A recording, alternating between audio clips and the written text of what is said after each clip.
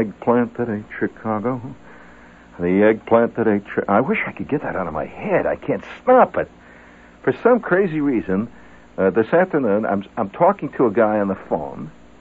And have you ever had your head go to sleep right in the middle of an important thing, you know? And suddenly he's gone, but I still got the phone. I go, he's talking away, they say, and all that's going through my head is, the eggplant that ate Chicago. Oh, the eggplant that ate Chicago. Yes, it's the eggplant that ate Chicago. Oh, by the way, before we do anything else tonight, a very great personage has passed away, has gone into the netherworld. And so tonight, I think we should take this opportunity to salute that great personage and speed him on his way properly. Just quietly, Bill, quietly. Just quietly first, and then bring it in. Just quietly.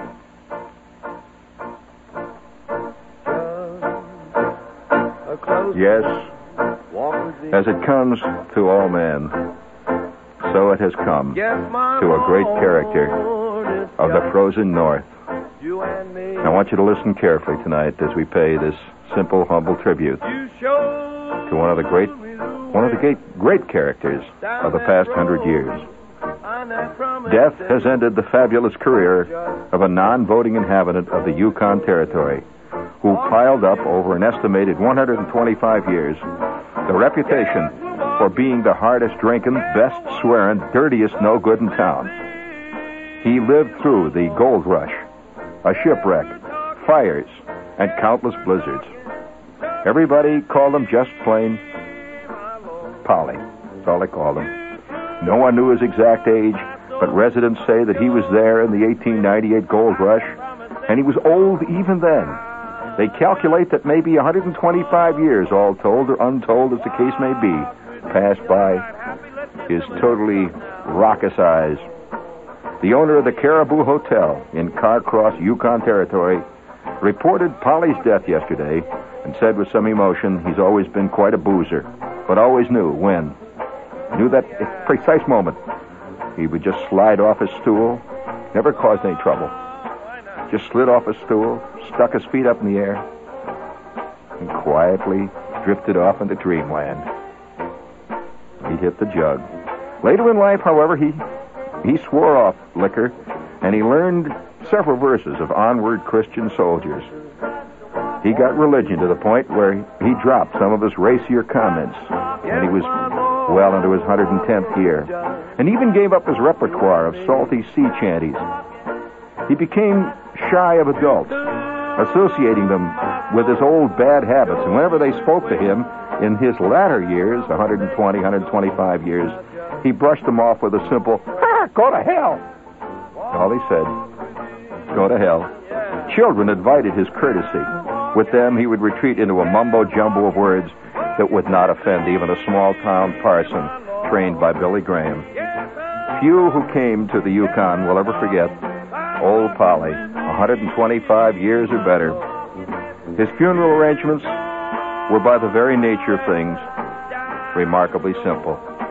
The way he lived, that was the way he would have wanted it. He is now gone. All right, let's sing it out for Polly. Yes, I'm walking. I'm walking, yes. I'm walking, walking, walking with thee. I'm walking. I'm walking. Yeah, I'm walking, walking with thee.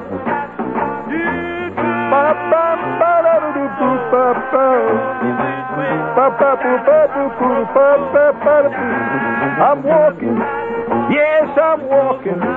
I'm walking with you. Yeah.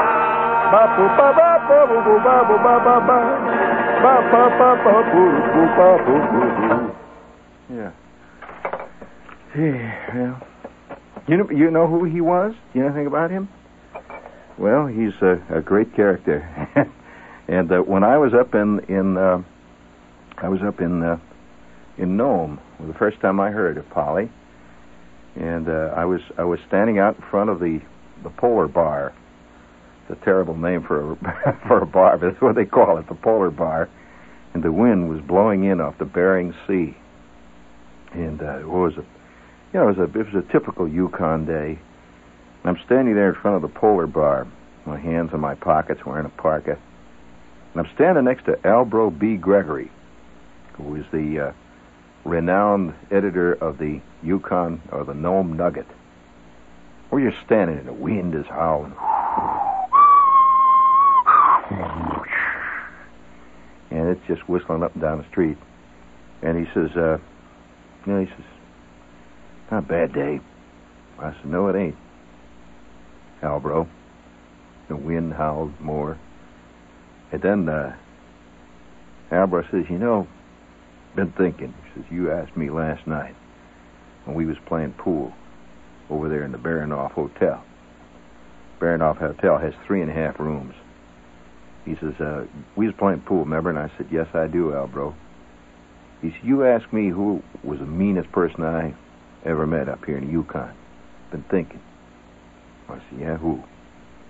He says, Polly. I said, Polly?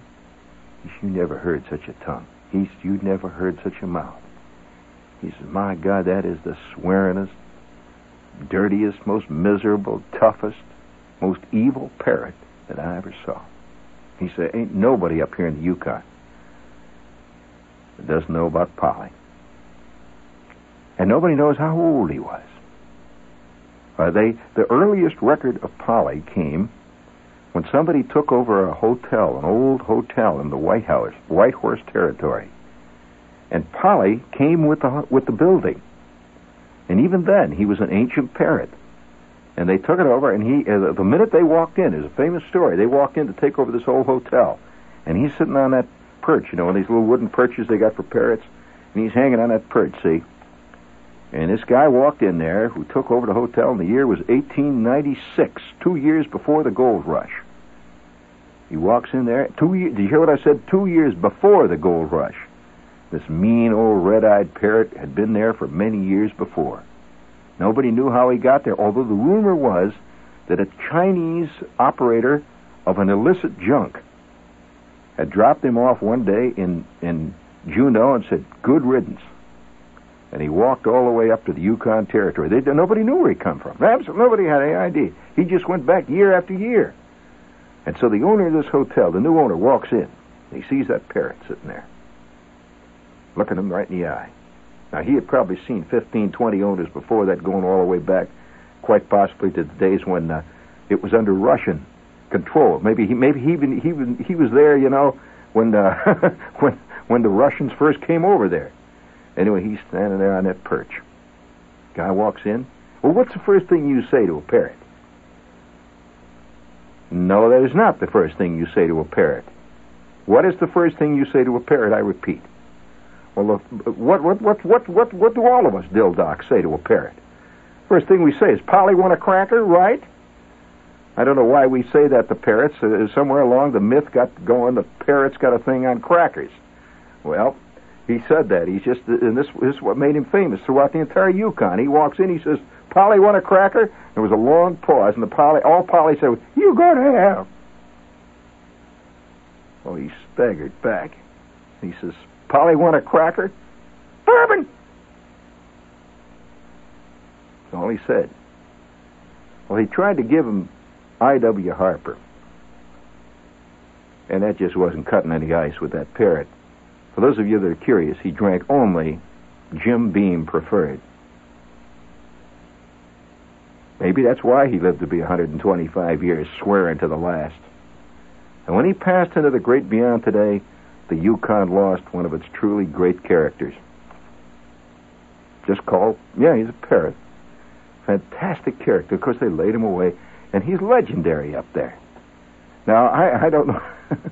I don't know whether you've ever had. Speaking of legendary characters, I've often thought, what it is that makes a legend.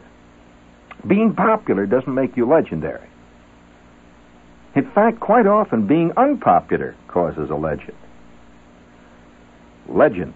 As a matter of fact, I was a kid, see, and there was this lady living across the street from us. Now, there are, the human parrot is the kind with the stringy neck? There's certain ladies that are born with long, thin, stringy necks. They've got these cold, sort of greenish-blue, beetling eyes rimmed with red. And across the street from me lived this lady, Mrs. Trainer. Now, Mrs. Trainer is as legendary as Polly for many of the same reasons.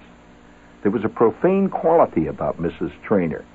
And nobody knew who Mr. Trainer was. It was just only a Mrs. Trainer. And she was of indeterminate age. Rumors were that she went back 200, 300, 400 years. She could have been any age. Thin, wiry. I'll give you a clue to Mrs. Trainer's character. Mrs. Trainer had a small white dog with black ears. Now, it's a breed of dog you rarely hear about. Have you ever heard of a Spitz? You have heard of a Spitz. Mean. Oh, they're mean. Yellow teeth. And this little Spitz used to wait inside the screen door. And one day, the mailman came walking up to Mrs. Trainer's house there with the usual collection of junk mail that Mrs. Trainer got along with the rest of us. And something in his eye, after all those years, he was there as long as anybody could remember, that little dog would look out and there would be a low rumbling in his throat whenever anyone would approach. He would never do anything, just, that kind of low rumbling of malevolent, contained danger. I mean, latent danger. Which reminds me, this is WOR, New York. And I remember that Spitz looking out, just rumbling. Well, one day, the mailman, who had been coming up to those same screen doors in the back of Mrs. Trainer's house for like 110 years himself, he comes casually walking up there with the junk mail, and there was something the way he walked. It was the day when all the factors got together, all the various forces that caused this spontaneous eruption of total passion finally fit. It was like a jigsaw puzzle fitting together. And he just walked up to this porch. The back porch there, the screen door was closed, and this Spitz was doing what it always did. And suddenly it just backed up and pow! Right through the screen. He made a hole just Spitz-shaped. Right through the screen. I'll tell you. That mailman must have been 74 years old, but that guy got down to the corner, which was a good 200 yards away, in less than 7 seconds flat, trailing mail behind him. And what was going on? Mrs. Trainer was on the back porch hollering, "Get him! Get him!" So that gives you an idea of that kind of character. Now, Mrs. Trainer is today, right now, a legend in that part of Indiana for numerous things. Not the least of which, she was one of the best fielders I ever saw in my life. She was unbelievable in going to her right. Now, any good shortstop will tell you going to your right is especially if you're right-handed, going to your right is one of the toughest plays that a shortstop can make because you're going away from your glove side. Well, Mrs. Trainer used to come out the minute a foul ball was hit anywhere near her yard, that old doll would move like a shadow. Go to her right, she'd feel those hard, short hops, and she'd zap up the front porch and into the house. This old doll must have fielded over 400 foul balls in her time, and she had a whole coal bin full of them. And one time, the ultimate finally happened. Somebody caught a hold of a fastball, and they pulled it, and it went right through her front door window. You know, she had one of these glass doors, and that baby went right through, and you just went a line drive, right through, and it carried this curtain. The curtain was in it. Just carried the curtain right in with it. See. Well, that ball, it just went right through the glass, and it was all one motion, one scream, one motion. It just went, pow, ah! With that high scream, and that yell, that yell of deep Grecian tragedy. Mrs. Trainer caught one, and that, I'll tell you, she came out of that house. She came out of that house like the wraith of God. And there we were out there. There was about 9 of us playing ball, and there is not one of us. I'll tell you that all 8 of us were walking around, 9 including me. There isn't one of us that at times today doesn't wake up late at night with a cold sweat seeing Mrs. Traynor come with those 2 red beady eyes. You know, trailing bits of glass. Knocked over her fern plant, which is even worse. See, she didn't grow ferns. She had ferns in the fern plant holder. You know, one of these wicker things, you know, with the ferns growing out of it.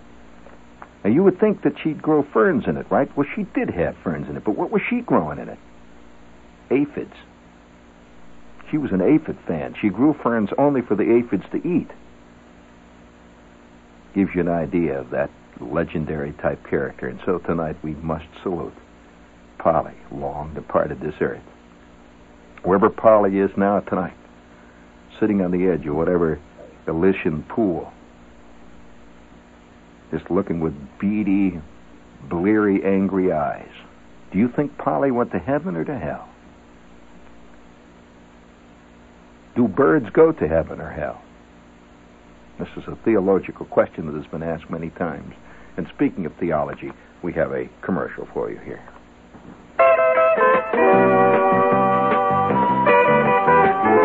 Hi, this is Tex Ritter for the New York, New Jersey American Motors dealers. And they're coming on strong.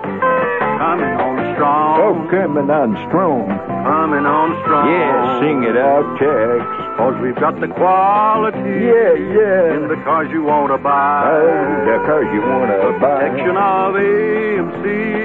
At a price you're glad to pay.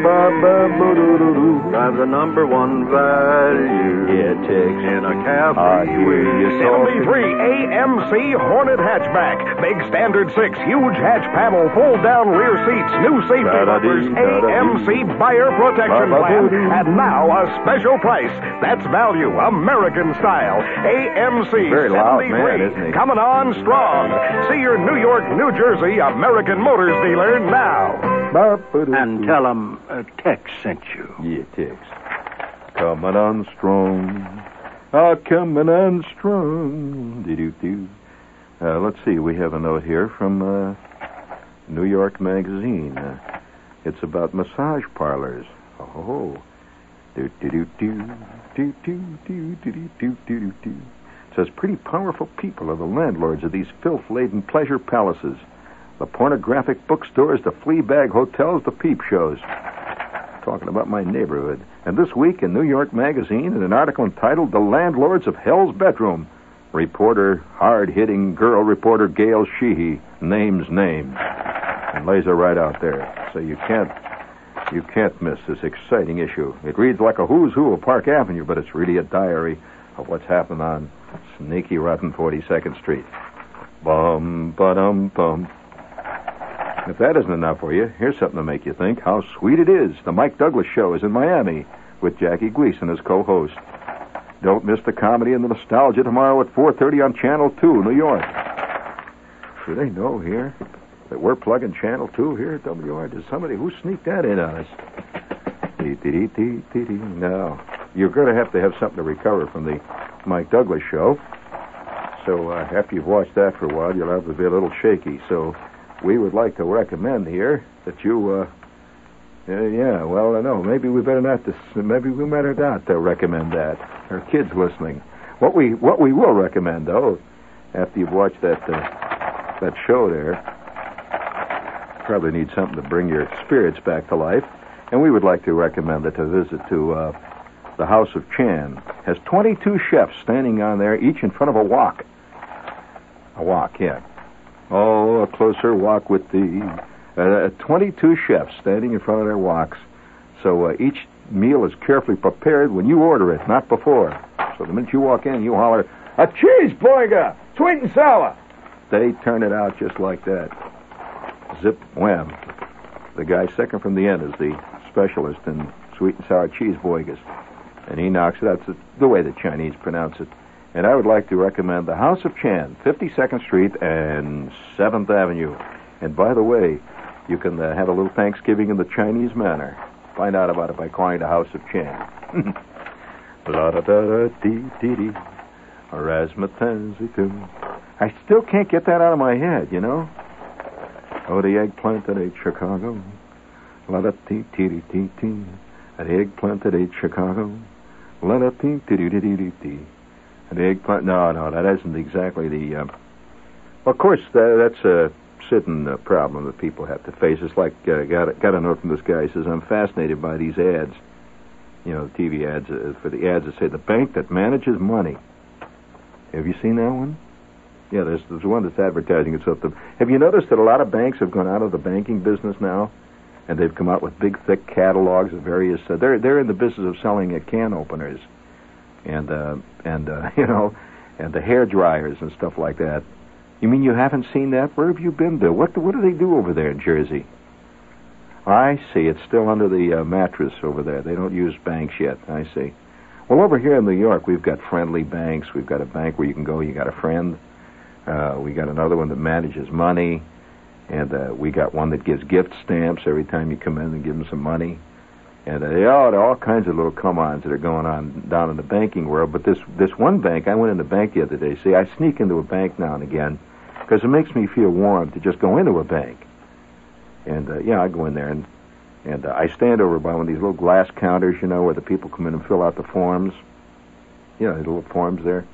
And I come in, you have to walk very briskly up to those because invariably some guy with a dark coat on says, well, may I help you, please? Well, you know, what are you going to say to a guy in a bank? Yeah, I'm just shopping around, where's the bond department? Oh, gee, that's nice over there, very nice. Show me where the vice president sit. You know, I don't know quite what to say to those guys. They always, they always imply that you know how to fill out your check or something, see?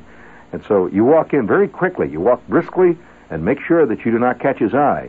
Because if you do catch his eye, instantly, he steps on a button and they start taking your picture. Thousands of pictures have been taken of you. Now you're standing over there and you're wearing your rotten-looking coat with the tear in the back that you're trying to hide. And I go over there and I stand by those glass counters, see, and I fill out a couple of those forms. Like this, see? Then I stamp it. And I fill it out again, see? I fill out 2 or 3 more of them like that. Then I look around. Then I look over at the thing where, the little date thing that says there, it's always on this glass counter.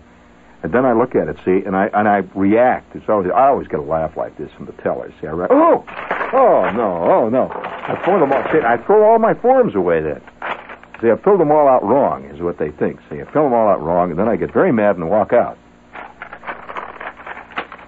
I've been doing that in the same bank for 3-4 months now, and I've never put any money in or taken any out. I just go in there. Now they know me, see?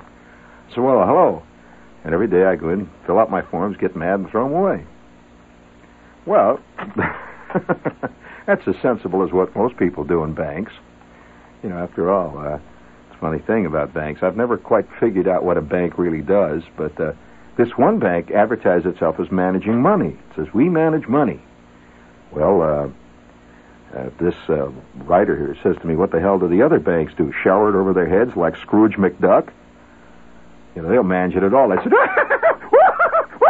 they're sitting there, when you leave, they take your dollars, they throw it up in the air and yell. And can't you imagine one guy, one real hip bank director, after the day, they close the doors, at 3 o'clock. They always do that, see? But they all stay in there. You notice that when the doors close, you can see them in there working around.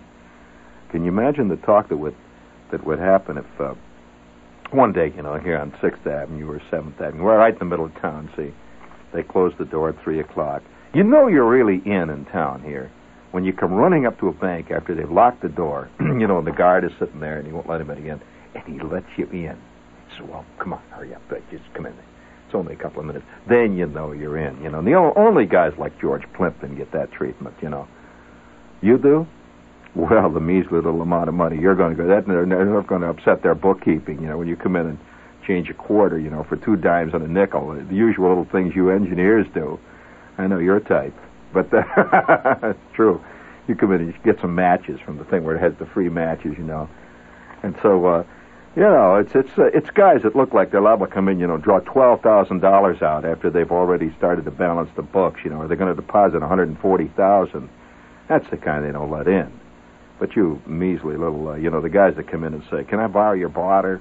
They'll let, But nevertheless, see, you get this great feeling when they let you in. But I just think it would be kind of a groovy thing. See if some bank executive. Bank executives are always every couple of months you read this story. Bank executive disappears with $600,000. Town goes into mourning. He was the greatest guy they ever knew. He ran the PTA. He was so wonderful and all that, And he's discovered down at Hialeah with some bimbo, and they're putting all the dough on the third race and stuff like that, Well, so inside those staid exteriors, there beats the rakish heart of a latent Clyde of Bonnie Ann fame, right? So, they say that people are always attracted to the very thing that is always bothering them. So most guys that are always afraid they're going to go to hell, they tend to try to become ministers. They figure if they become a minister, they'll be on the right side. And if they do go to hell, they'll get a few brownie points when they arrive there. See, so that like guys that for years are pulling straws out of their head tend to study psychology. Yeah, the guy at the age of 12, is sitting there tearing up papers, and he's writing obscene notes on little paper airplanes that he flies out the window. He tends to wind up becoming your local analyst. Now, this is an unfortunate fact, and it's true. I'm sorry. I wish it weren't, but it is true. So underneath that hard shell, there always lies something else, which you would never suspect. That underneath the disheveled shell of your total hippie beats the heart of probably the ultimate square. Every guy who secretly feels that he's totally out of it. He has trouble reading the Reader's Digest without moving his lips. He winds up sitting in coffee shops down in the village, carrying around Schopenhauer, pretending he's a total intellectual. This is, we're always attracted to the opposite thing. This is an old problem. It's always been that way. So, guys that run the clubs, that say, learn how to be the biggest man in your neighborhood, learn laughs and jokes. Come and study the Dale Carnegie, whatever it is. They one of these courses, where you learn. They're often run by guys. They got the average, the average personality of a snapping turtle. No, a snapping turtle. Have you ever seen a snapping turtle in work? Ooh. Yeah, there's a certain dogged quality of a snapping turtle. He shows no emotions when he bites your leg in half. He just shows no emotion. Just his eyes are as blank before as they were after. He doesn't even get any pleasure out of biting. He just bites, which is, kind of rotten. I'd like to see a snapping turtle love his work, but they just do it. But nevertheless, I'd love to see this moment. You're walking up Fifth Avenue, it's Elegant Bank. It's 20 after 3. You look in the window, and here they are. They got champagne bottles, and this chick is sitting on this guy's knee, and they're swinging from the chandeliers, and they're throwing money up in the air. The bank is having a little relaxing after-work party. I'd be inclined to put my dough in that bank, just to see what had happened, for no other reason, Of course, it's liable to become expensive if you did, but then again, it's been expensive in other banks too, where they have the celluloid collars they're still wearing. That's the guy. Look at him. He's on his way to Hialeah now, wearing his celluloid collar. I don't know why I'm doing this to you on this night. I mean, up to this point, you were so solid. Everything worked, right? Well, speaking of, you just can't figure it out where it is. Like today, I get a call from this paper. See, they're doing a story on me. The guy calls up and he says, "Hey," he said, "I forgot to ask you." He said, when we did this interview, he said, "When you were a kid, what did any literature affect you? What were you affected by? What turned the trick with you? Well, now I realize, of course, if I were, some very, if there's a certain kind of pomposity that one develops after one has become at a certain level where newspapers are asking you to do to tell them what your early influences are. Now, this is where you really have a chance to let the pomposity factor that is within all of us ooze out, rich and dark. I mean, it just comes oozing out. And right there, I could have said, let's see, well, I believe that it was Milton's Paradise Lost. Upon reading Milton's Paradise Lost, I realized that man's eternal search for paradise on earth was always to be beset by the constant cross-currents of his imperfect and yet in some ways his sublime basic nature. Now, upon reading man's shortcomings and his great dreams and strivings in Milton's Paradise Lost, I realized at that point, that would have gone over real good in the paper, when the shepherd says Paradise Lost. Well, I thought about that for a minute, see, and I says, well, I'll call you back. And so I looked around, and would you believe it, I have right here a copy of the actual book that turned Shepherd into a walking around little, totally straight square type. You know, just like any other kid, with the knicker pants. My idea of a real fantastic, unbelievably passionate ball was to go out and buy 15 cents worth of Twinkies. A big night, Have some Twinkies, wash them down with Mary Jane's, knock down a few, have yourself a Coke. And there was a myth, of course. It was a belief in our neighborhood that if you drank a Coke and then quickly followed it with an aspirin, you'd get higher than a kite. Do you remember that? Well, I saw Schwartz once do it. Drank a Coke, ate an aspirin, and fell over. We couldn't wake him up for an hour and a half. And then, that's right, it worked. It was a suggestion. And then when we did get him up, he was reeling around, yelling, and, saying things, oh, boy, am I drunk, wow.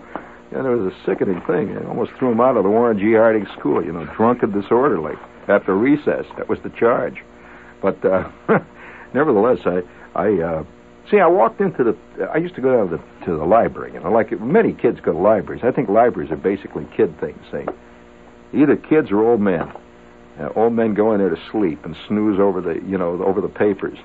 Kids go in there to actually get books. So I'd go to the library. I really love my library cards. I go down there, and I liked sea stories. I had just finished reading.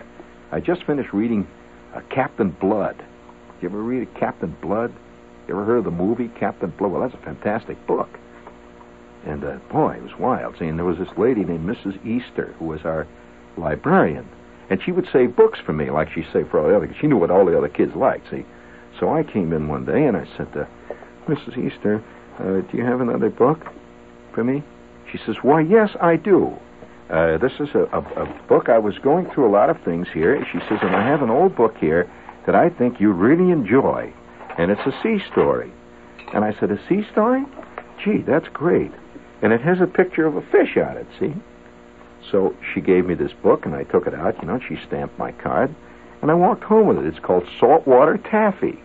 Now, that sounds like a kid book, in addition to a sea kid book, right? So I go into the front bedroom, and I opened up the book, and there's a map inside. These old-time maps that look like it's from the 18th century. It's an old brown map, and it's inside. And there's a picture of Spain. It said, in Spain, there's an old ancient writing here. It says, "Nothing happened in Spain." The hell is that? See, so I'm sitting there reading, "Nothing happened in Spain." And here's another one. You know how it shows the wind up there? It always shows the wind on the top of the map blowing, with puffy cheeks. It's blowing, and you see the wind coming out of its mouth. And above it says, "I can swear a curve in the wind." And the wind is hollering, "Damn, hell, oh, shucks." So I started to read the book, see? It's a sea story. I'm going through here. And now the opening chapter 1, and has a little preface to chapter 1, one line, and it's in italics. It says, quote, "Women are mostly liars anyhow." Father. But I'm a kid, see, I can't figure what this is about. And the opening line says, and I'm reading it to you right now, "She's just a girl author, ma'am. Filled with the hot air of the tropics, she is. Drifting, day and night, with the southern skies for a blanket, the southern stars like asterisks overhead, and all the 7 seas to supply her with her bunk. Yes, it was old Britches, a member of our crew, and he was defending me to the wife of an American consul attached to one of the Virgin Islands. She had heard of my adventures along the waterfront. That is, she had been along the waterfront and heard of my adventures, and she knew that I had been brought up on a ship among a lot of men, without any softening feminine influence save that of a large female shark. That confused me. Large female shark. Consequently, old Britches, feeling that he must uphold the dignity of his captain's daughter, was rallying to my cause with all the quaint seagoing dialect he could remember. Well, by that time, I was halfway through the dirtiest book I had read since a kid came around at the Warren D. Harding School and showed me this little book with blue covers that had Maggie and Jigs in it. And it was from the library. I didn't know they had books like that in the library. My idea of the library was totally different. Well, I'll tell you, I went through that book twice.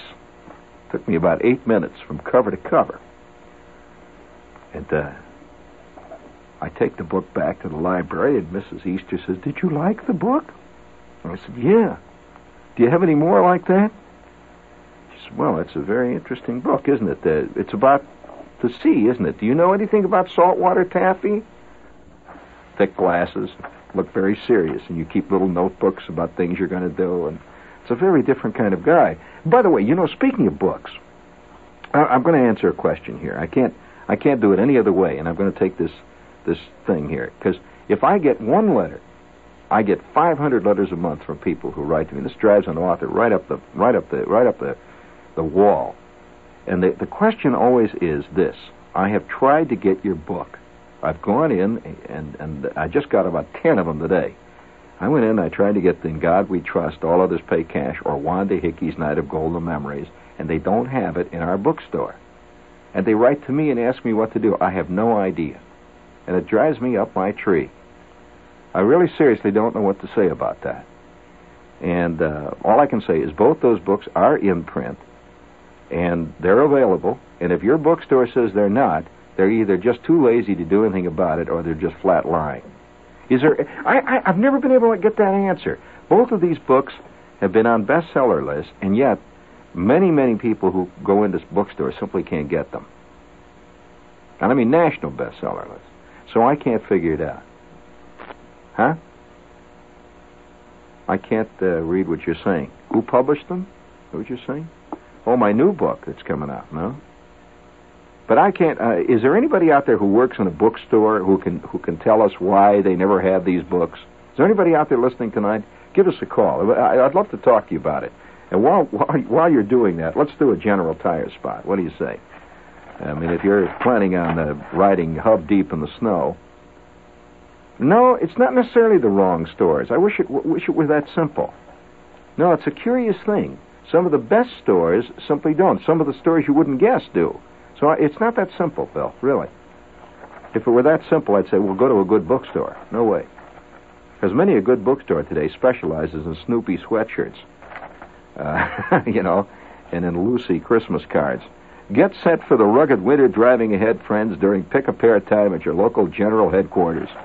And you pick up a pair of these beautiful winter cleat tires. They're the rugged 4-rib snow tire. Try saying that fast. And remember their beautiful promise, which incidentally is, I understand now, going to be the title of a major Broadway musical next year. You go in snow, or General pays the toll. Can't you see these chicks all coming out dancing? With the snow coming out of the wings. They're carrying skid chains. Oh, wonderful idea. If you live in, in Danbury, why don't you go see Frank Burns? He's at the General Tire Service, 233 White Street. Nice man. And let's see. I think I'll follow that with another General Tire commercial. Maybe we just follow it right up again. If if you haven't heard the first one solid, I'll give it to you again. Get set for the rugged winter driving ahead during pick-a-pair time at your local General Tire headquarters. You take your pick. You can get either winter tires or regular tires, and they're having a big sale. You go in there and pick a pair. You can get 2 great regular tires for the front and 2 snow tires for the back, and get rid of those baldies of yours. By the way, that's all right. When I think of some of the tires I've driven on, man, I'm doing tire spots. I had a set of tires once on this Ford that I had that you could actually read the paper through the tread. You could take it, hold it up to the light, and you could read a paper right through the tire. Now, if you want to pick up a pair of these magnificent General tires, how about visiting Lenny Marcianti and Bob Malanga, General Tire Service in Brooklyn, 472 Atlantic Avenue. I mean, that's it. Did you get a guy at a bookstore? No, I didn't think so. Now, all I can tell you, I give you one word of advice. If you get that word that In God We Trust or my other book, Wanda Hickey, is not available, you just say bunk. Say bunk. Because they are available, and the guy simply isn't going to get it for you. That's all. He's just sitting there, with the beard, trying to look like Buddha, trying to pretend that he invented Kierkegaard. Would you please bring it up? There you go. That's all I can say to you, friends, and I can't answer all your letters about it. But every year at this time, I get, all these letters from people who apparently are trying to stock up or something. And I can't help you. No way.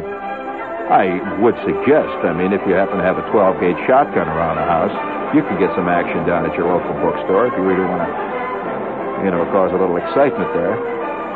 Just walk up to the bookstore and point your 12-gauge Remington over and under full choke.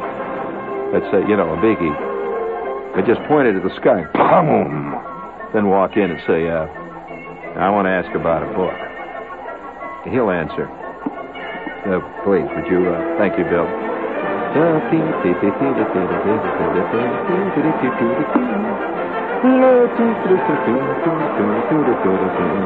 Oh, the eggplant that ate Chicago. I can't get that damn thing out of my mind. What's worse, I'm not even singing the right song. I know I'm not singing the right tune. You never heard of it? Oh, that was Nelson Eddy used to do that. Sure he did. The eggplant that ate Chicago. Did it with Jeanette MacDonald. They were on a swing, yeah. And she was dressed like an eggplant. Eggplant that ate Chicago. Rasputin. Where's the back of my hand, you kid? Get off that table, crumb. Get out of here. Take that wind-up mouse with you. Anybody that has a wind-up mouse is capable of anything, kid. Get out of here. This is WOR New York. You stay tuned for Lester Smith with the news. This is the news in detail on the hour from the WOR newsroom. Pay board slices today for higher wage contracts for almost 23,000 newspaper and commercial printing plant workers in the New York City area, including the Daily News, the Times, and the New York Post. Instead of an 11% pay increase, the pay board ruled an 8% was the maximum for 12,000 editorial members of the Newspaper Guild and the members of the craft unions at those three newspapers. Guild employees at the Long Island Press were not included in the ruling. They were granted the 11% wage hike because that increase was not due to become effective until almost 1 year after pay increases were to be given out at the other newspapers. 11,000 employees of the commercial printing firms in New York City were included in the 8% limit. The Price Commission also ordered a slight reduction in the advertising rate increases for the Times and the Daily News. Earlier, the Price Commission had approved a price increase for the nation's largest baking firm. The Commission said Continental Baking Company could have a 3.3% price increase for its bread products sold in the Middle West. That price hike was allowed because of higher wheat costs resulting from recent American grain sales to the Soviet Union. Monsoon number 2 hit the metropolitan area today, and November 2nd big rainstorm within 6 days accomplished just what last week's rainfall did. New weather records were set, and the roads were flooded. Almost 2 inches fell on New York City to break the 1871 record of 1.13 inches of rainfall for this date. And if we get just more than 1.5 inches more before the year's end, the total 58.3 inches for a year will also be broken. Meanwhile, heavy snow warnings are in effect for most of western New York, Vermont, New Hampshire, and central Maine. Most metropolitan area roads are now clear of the earlier flood conditions, including the West Side Highway and the FDR Drive. A retired federal prison official testified in Manhattan Federal Court today on the conditions at the Tombs prison. John Anderson said the situation is so bad that guards consider working there as a punishment and want transfers. Anderson was